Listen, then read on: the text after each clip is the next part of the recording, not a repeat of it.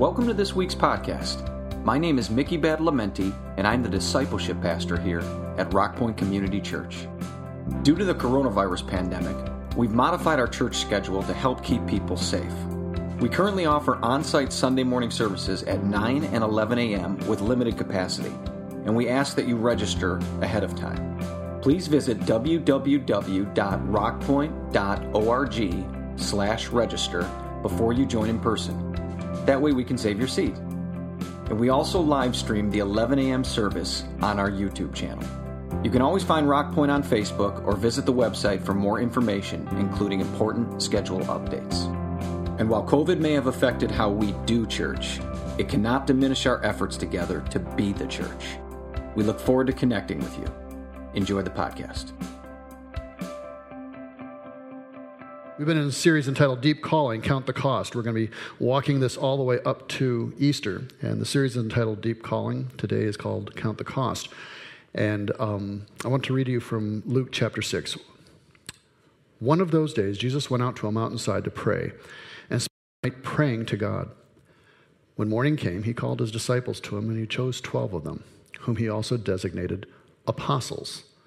Simon, whom he named Peter, his brother Andrew, James, John, Philip, Bartholomew, Matthew, Thomas, James, son of Alphaeus, Simon, who was called the Zealot, Judas, son of James, and Judas Iscariot, who became a traitor. If you'll join with me in prayer before we begin here. Father, first of all, we thank you as to how we've endured as a church through this time. Lord, we thank you for the many ways you have provided. And today, we just would recognize those tithes and offerings, whether online or whether in person here today. We give these things to you freely, generously, because you've given freely and generously to us. We ask that you would bless both the gift and the giver. But even more significant than that, Lord, that this morning you would speak to our hearts and our minds, that there would be something in the unveiling of your word through the power of your Holy Spirit that would transform our thinking and our actions going forward from this day, I pray. In Jesus' name, amen.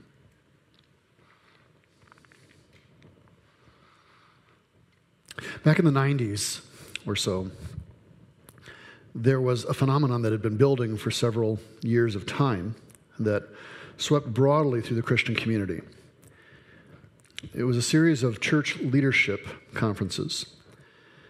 It borrowed heavily from corporate America, and it was transformational in many regards. Most pastors up until that time had identified, over 90% of them, had identified as their primary gift teaching or helps or compassion or administration or something else. Only 7% or so had identified leadership as such. Over 85% of the churches in America still to this day are under 100 people or around approximately 100 people. The advent of the megachurches began to build as people took hold of some of these methodologies and applied them. And while there's certainly something that we can learn from such methods, there is a stark difference between corporate America and leadership within the church. I was drawn to some of this early on, I'll be honest. From the time I was small, my primary gifting was in the area of leadership. It wasn't something I strove for. It was just something that I naturally found myself engaging in. Later, teaching became something that became conscious to me as well. So for myself and many of us, we sought out some of these conferences, we engaged, and we borrowed some great material. But slowly, something began to soak into the mainstream of the church, capital C. Pastors began to perceive themselves as business people and as CEOs and not as pastors. You would go to a church conference and 4 speakers would be from corporate America and only 1 or 2 would be pastors. And oftentimes those corporate America leaders were not even Christians. In fact, several of them were quite hostile to Christianity. But you were there to glean from their leadership concepts and abilities. About 14, 15 years ago, we were at such a conference when there was a teaching that was preceded by a drama. And in that drama, something was acted out as a pastor who was struggling with a major decision, that when it was finalized and that session was over, I pulled our team out and I said, that was absolutely not biblical. And from that point on, we've been very cautious of what degree we have taken some of these things in.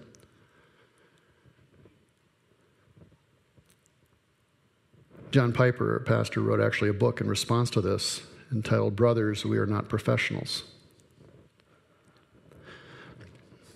This may be a platform, but it is never a stage.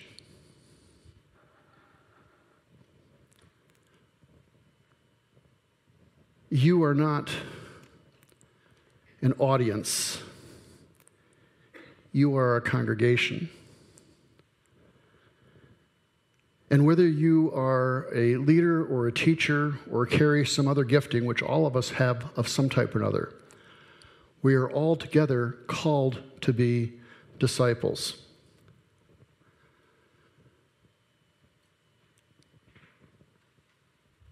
As we look into passage of Scripture, Jesus is pulled off to pray. He's praying because he's about to make a decision on who he's going to choose for leadership for the foundation of the church.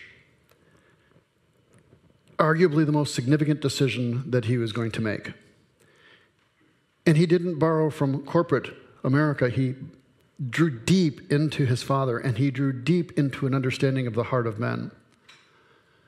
Our views are very different from his views. I have a couple things I came across recently, little stickers. I never wanted them for the stickers, but I thought the sayings on them always caught me a little bit. And I happened to come across some I found from years back. And this one sums it up. It says, to err is human. To blame it on someone else shows management potential. He pulls together 12 men after this night of prayer. And he uses these guys as the baseline for the church. Now, these guys become significant in the view of the world. In fact, there are many paintings. One of the most famous one, of course, would be Da Vinci's The Last Supper, where all the guys are gathered. They became impacting all of Western civilization, not only in their ideas and their concepts that they were taught by Christ, but even in their very names. They are the most popular names. Many of the disciples' names are actually the most popular names even today in Western civilization.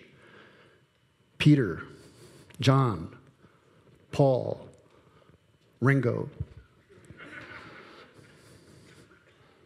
They made an impact. Jesus calls them out from a gathering of other disciples, and this becomes the baseline of the church. The very name church means, or is drawn from the term ecclesia. And the term ecclesia means the called out ones. So this is who not only they were as the foundation, but also who we are supposed to be as followers of Christ. He chose 12 of his disciples to become apostles. What's the difference between an apostle and a disciple? And why 12? Well, he chose 12 because the original chosen people of Israel were formed around 12 tribes, 12 patriarchs. He's now establishing a new community of believers. And he goes by the same system and chooses 12 disciples to form the new foundation of a new community of people called out to follow God. The difference between apostle and disciple. A disciple is a student, one who learns from a teacher. An apostle is sent to deliver those teachings to other people. The term apostle means messenger, he who is sent. An apostle is an ambassador, sent to deliver or spread those teachings to others. We can say that all apostles were, in fact, disciples, but all disciples are not apostles. And with the death of those 12, the apostolic age closed, and we don't formally recognize any apostles today. So they were ambassadors of the king. They were the ones sent out. Jesus chose these 12. He often would match them together in teams of 2. And it's a good pattern for us to follow wherever possible, to be in relationship in a twofold system. Peter and Andrew, James and John, Philip and Bartholomew, Matthew and Thomas, James and Simon the Zealot, Judas and the other Judas. There are a lot of interesting connections with these group of men. There are brothers, James and John, Peter and Andrew. There are business associates, Peter, James, and John. They were all fishermen who would have worked together. There were opposing political viewpoints that were present in this early gathering. Matthew, the Roman-friendly tax collector, and Simon, the Roman-hating zealot. One from the left, one from the right, and they were disciples and apostles together in the same construct. People of opposing political views in fellowship, in the church. Can I get an amen anywhere?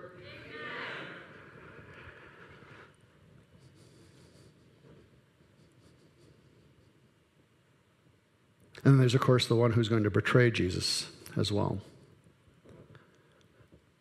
So he gathers these guys together. He tends to give them nicknames. James and John were the sons of thunder, which I always thought would be cool. You're being introduced at a major event. Now entering the sons of thunder, James and John. Simon, called him Peter. Rock from a reed. Levi, some real history there, and he calls him Matthew. Peter and some of the other guys he would have called actually on several occasions. It looks like Peter may have actually had maybe 2 previous encounters where Jesus would have identified him, but each time he went back to his nets and back to his fishing. There's finally a third time, and maybe he was overcome by his own sense and awareness of his own weakness and failings and sin. Because in Luke chapter 5, verse 8, the final time when Jesus comes to him and calls him to follow, it says when Simon and Peter realized what had happened, a certain little miracle had occurred, he fell to his knees before Jesus and said, "Oh Lord, please leave me. I'm such a sinful man." The Message version says that when he saw it, he fell to his knees and said, "Master, leave. I'm a sinner and I can't handle this holiness. Leave me to myself." There's such an awareness, and we think sometimes of these apostles as these esoteric beings that just kind of drift through life, but they were real men who were filled with doubts and failings and weaknesses and sin even. It wasn't their great aptitudes or the books that they had read or the organizations they had led. It was that they were willing to follow Jesus. They were willing to be taught by him. They were willing to be transformed by being in a relationship with him. When all these men from all these common sinful backgrounds, these rough backgrounds, you've got Roman collaborators. You've got Roman killers and haters here.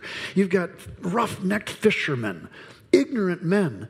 But after Jesus' death and resurrection, as they encounter the religious leaders at that time, the religious leaders took note. These men had been with Jesus. And it was in being with Jesus that we are transformed and made eligible for whatever calling we are being given. Peter particularly is just such a rough guy. He's got such moments of brilliance and such deep pits of failure. And even at the Last Supper, the communion that we're about to celebrate, he sits here and tells Jesus, "I'm going to die for you." And Jesus says, "Would you really lay down your life for me?" In John 13, "Very truly I tell you, before the rooster crows, you're going to disown me 3 times. And sure enough, later that night, in the courtyard with the braziers burning the charcoal that was there, filling the air, he's asked 3 times if he knows him, and he starts off by, "No, I don't know him," and then he begins to really deny, and then he begins to curse, "No, I don't know who he is." And then finally that 3rd time, and the bird begins to crow, and he falls away in total bitterness and despair. He goes back to his nets even after the resurrection. He doesn't know what else to do. He goes back to his nets, and Jesus encounters him again. He's on the shore, and he doesn't recognize it's Jesus at first. And there's again a little miracle occurs with some fish, and then he realizes it's Jesus, and he comes ashore. And I had the opportunity a couple of years ago to be on the shore of Galilee and to look at a place that No, they don't know, but it was a place where maybe Peter came ashore. And it just grabbed me because as he comes ashore in that moment, Jesus has a little fire burning with charcoal. And as we've talked about it before, the aroma would have filled the air and it would have been taken them right back. You know how odors take you right back to a moment. It would have taken them right back to that moment in the courtyard. And his 3 times failure. And then in that moment on that shore of the water there, Jesus restores him 3 times until he's completely restored. He still doesn't get it totally perfect. Even later on, as he's continuing on, he's afraid of the Jewish legalists, and he's kind of trying to placate them, and Peter has to call him out, or Paul has to call him out, rather. But from that point on, something firms up in him, and he becomes someone who becomes a true follower of Christ, a disciple. When he says, I'm a sinful man, go away from me, Jesus' response is, fear not. Don't be fearful. One of the only other real opportunities we have of an individual call out is for Matthew. His name originally was Levi. Luke chapter 5, verses 27 through 29. After this, Jesus went out and saw a tax collector by the name of Levi sitting at his tax booth. Follow me, Jesus said to him. Levi got up, left everything, and followed him right then and there. This guy who would have been a tax collector, this guy who would have been the lowest, as we've said, of society that could have been of that time period. And Jesus renames him Matthew, which means gift of God. A guy who would have seen himself and been viewed by everyone as less than a gift by far. Jesus renames him and gives him a nickname. You know, you're sons of thunder. You guys, you're Simon, you're Peter. And Levi, you don't see it yet, but you were a gift of God. I've often wondered, and this is just sheer speculation from my point, so indulge me in a moment of time. Matthew was a tax collector. Is it possible? It's possible. Is it possible that there would have been a time before he knew of Jesus at all, that he would have maybe gone to the temple? He's caught in what he's doing. He can't seem to get out of it, but he knows that he's wrong. He knows his guilt on this. Is it possible he would have gone to the temple and that he would have at one point in time sought God in broken repentance and beating on his chest while a Pharisee stood nearby? Is it possible that could have happened? If so, how incredibly glorious it would have been for Matthew to follow Jesus, only to have Jesus at some later time start to tell the parable of the Pharisee and the tax collector. And Matthew would look up and realize, oh my goodness, he saw me. God saw me even in that moment. Jesus really is God. In that moment, he saw my brokenness. For Peter, his fears need to be allayed. For Matthew, it was simply a calling out. Follow me. And as they choose to follow Jesus, he begins to teach them. He begins to instruct them. In Mark chapter 9, verses 33 through 35, they come to Capernaum. And when he's in this house, he asks them at what point, what were you arguing about? So on the road up, they're hanging back there and they're having some kind of argument and discussion amongst themselves. And he hears it. And he says, what were you arguing about on the road? But they kept quiet because on the way they had argued about who was the greatest. Now that was not uncommon for a Roman, Greek-oriented society. Power was everything. You're supposed to reach for power. You're supposed to reach for attention. You're supposed to take hold of things. That's what Rome was about. And it was in stark contrast to the authority that Jesus talked about. Rome was all about power, just like today. But for Christians, power is not to be the avenue of our expression. We could take an entire month on this conversation alone right now. But power is not to be the avenue for the follower of Jesus Christ. Something must have been soaking into their heads because rather than sitting and say, well, we're just saying who's the greatest, and instead they got silent. They knew that there was something wrong in that conversation even taking place around Jesus. So then the next line here is this. In verse 35, it says, sitting down. Now, why is that important? It's really important, actually, for this reason. Rabbis did not stand like we would today in teaching. When a rabbi was about to teach, he would stop. He would sit down, and they would gather on the ground around his feet, and he would teach his disciples. So Jesus is about to respond to their situation, not with a drive-by like, hey guys, you're not supposed to be doing that, or hey, if you're talking about who's the greatest, look at this guy, He's not doing any of that. Instead, he stops, sits down to indicate, okay, we're going to take a moment on this. Let's have a teaching.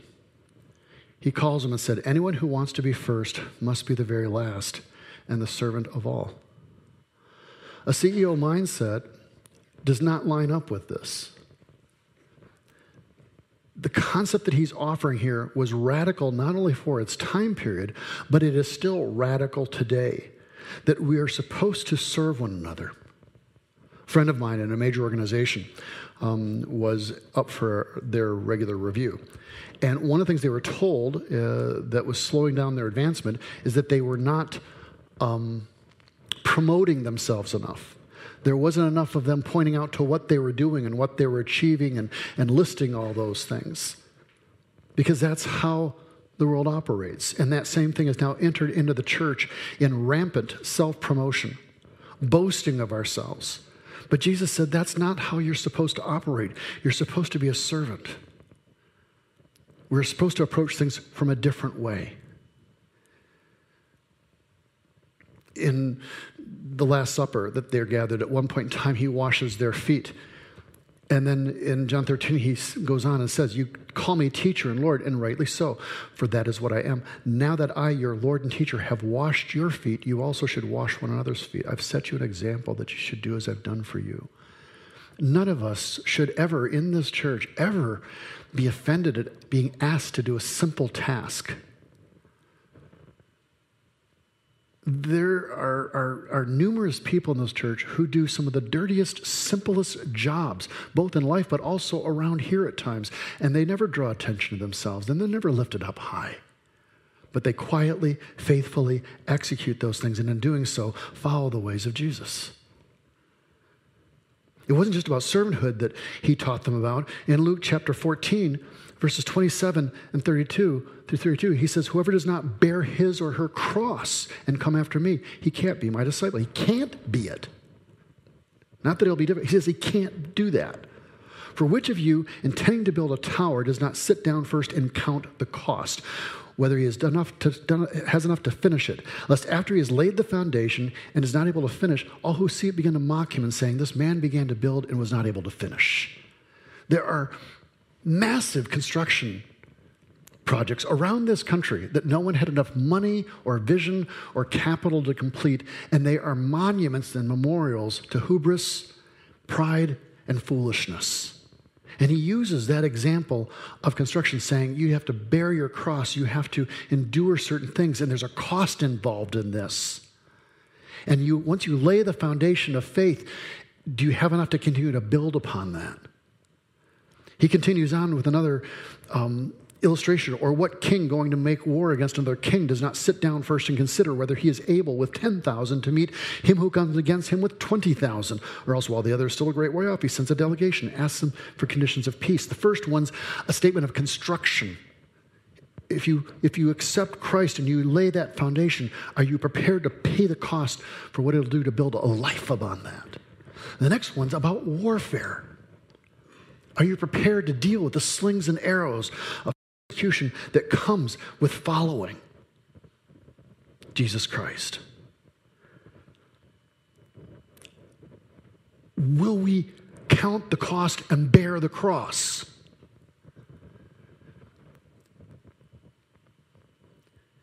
We are Christians up until the time that we were offended. And especially if it's another Christian. Because after all, they broke the rules. And since they broke the rules of loving and being kind and putting me first, I now have full range to go completely medieval on them. Pagans will do that too, because after all, they don't even know the rules half the time. But if we are followers of Christ, if we are disciples of him, if we are sitting here and saying there's a cost and a cross to bear, then when we are offended, even when the rules are broken and we are damaged in that, we don't use the same methods. We don't use the same tools. lest as we stare into the abyss, and as the abyss stares back into us, we become the very monsters that we are striving to not destroy, but to overcome with love and grace and transform. The question is, will we fall upward to this or downward to this? And so he chooses these 12 disciples that he transforms into apostles. He teaches them servant leadership. He teaches them sober consideration and acceptance of the cost. And then having called them out, having set them up, having established them, and having walked with them for 3 years, he then releases them at his death and resurrection. And so now we turn to, in these few moments left, to the fate of those 12. After all, these are the men who more than anyone else has taken names after in Western civilization. They have paintings. They are saints. They are all these different things, but they're also deeply flawed human beings. But ones who chose to follow Christ. They counted that cost. And they bore that cross. And so Peter and Paul, both of them are martyred in Rome about 66 A.D. during the persecution under Emperor Nero. Paul, he's beheaded because he's a Roman citizen. You can't crucify him. It's against the law. But we're going to kill him anyway, so he's beheaded with a sword. Peter, however, is not a Roman citizen, so he's crucified. But because he's going to be crucified the same way as Christ, he says, that's just not appropriate for me to die the same way. I'm not worthy to die the same way as my Lord. The guy who betrayed 3 times, the guy who had all these other failings but now steps up in the final moment of time, he's crucified upside down.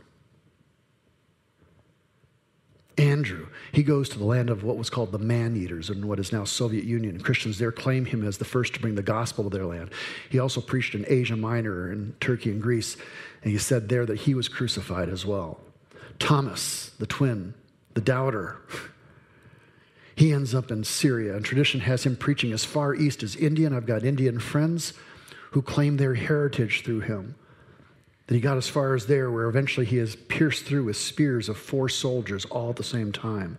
Philip ends up in Carthage, North Africa, where in the process of his teaching, a wife of a political entity, proconsul, becomes a Christian, and the proconsul is so upset by this and disturbed that he puts Philip to death.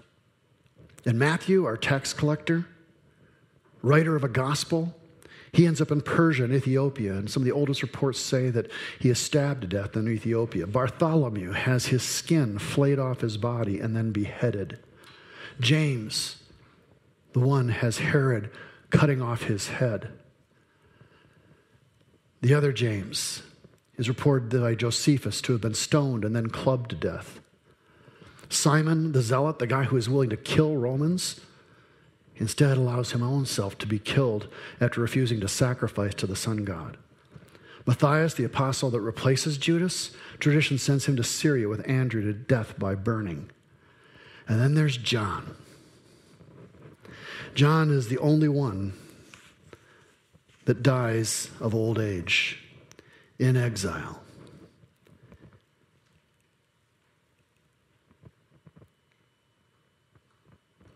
At the Final Supper, Jesus begins to talk to the 12 about his love for them and his final teaching to them.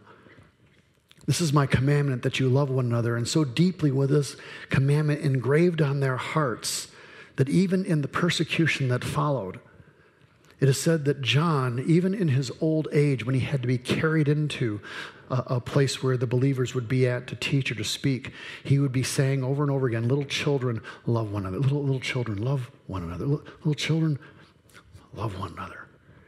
And you know how you get older and sometimes you just, little children, you gotta love one another. You gotta love one another. Little children, love one another. Hey, you, oh yeah, you love one another. And it got to be so repetitious that his disciples, wearied at last of the constant repetition of this, asked him why he was constantly saying the same thing. And his response supposedly was this: because it is the commandment of the Lord, and the observation of it alone, he said, is sufficient.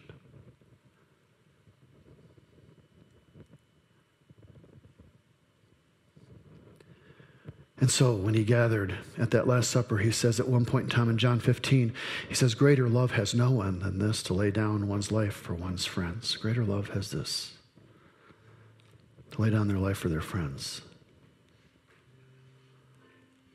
They would have gathered around that table, much like we're going to do in a little bit of time here, assuming you've considered the cost and are willing to bear the cross. Because you see, there's a time coming where you're not going to get points for being a Christian in this country. I don't know if you've been really paying attention, but there's a time coming and you need to determine why you are following.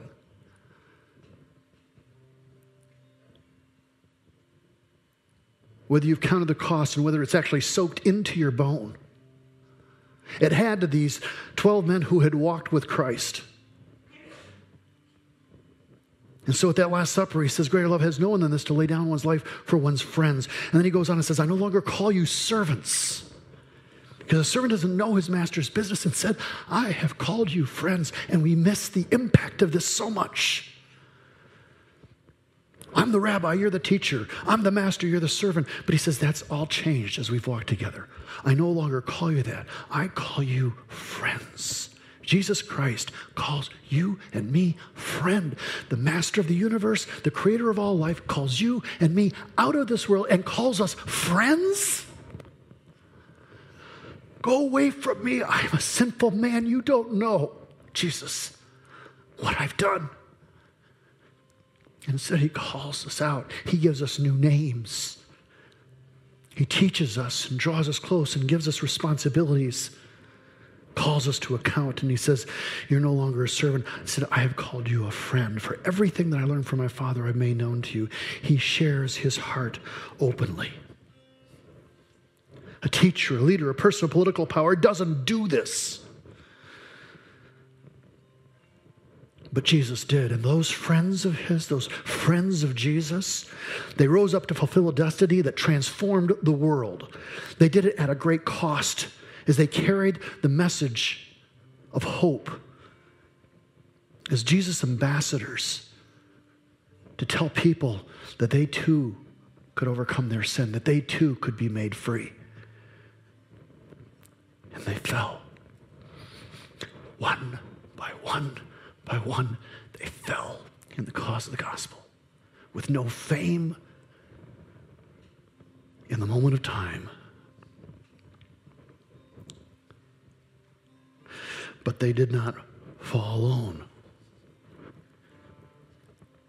As they walked with Christ, he walked with them. Even in the solitude of martyrdom. They did not fall alone. And neither do you or I or those of us that this day choose to count that cost and to follow him. As we prepare our hearts for communion, for the time when they as brothers would have gathered together, as we do that now as brothers and sisters,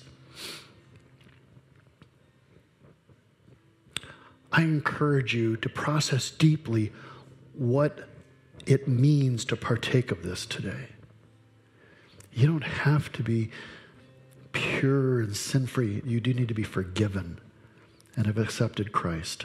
But if so, you can join us in this.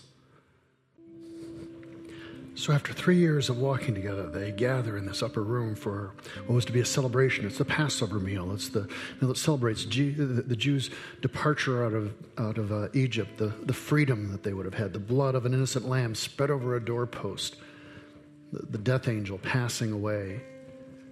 It was a celebration. He washed their feet. He talked to them about love. There would have been joking and engagement. You silly sons of thunder. Peter, I see more and more you're becoming your name. And Matthew, you truly are a gift of God. At one point in time, he would have taken a piece of bread and things would have gotten quiet for a moment when he would have said, this is my body. And they would realize something else now is happening in this moment. This is my body broken for you. And he would break that bread as he blessed it. So Lord, this morning we come before you in thanksgiving. We know that it's by your brokenness that we are made heal and whole, and that our sins are forgiven. And so, Lord, this morning, we give you thanks, and we receive in your name. Amen. Shall we together?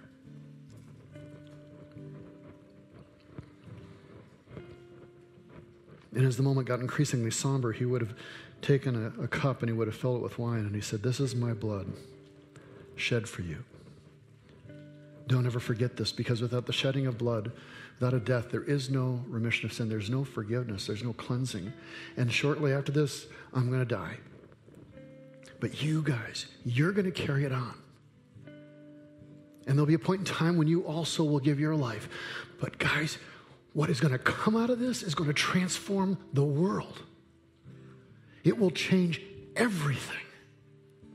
And wherever you go, know that you're my friends, that I do not forsake you, and don't ever forget this night. And so now, we as believers, 2,000 years later, gather in this place in the midst of a raging pandemic. But we have the assurance of his forgiveness and grace and provision even now. And so, Lord, we come before you in thanksgiving. And Lord, we pray that we could become as worthy as those original disciples, Lord God. We give you thanks in the name of Jesus Christ. Amen. Shall we partake? This may be a platform, but it will never be a stage. And we are not performers.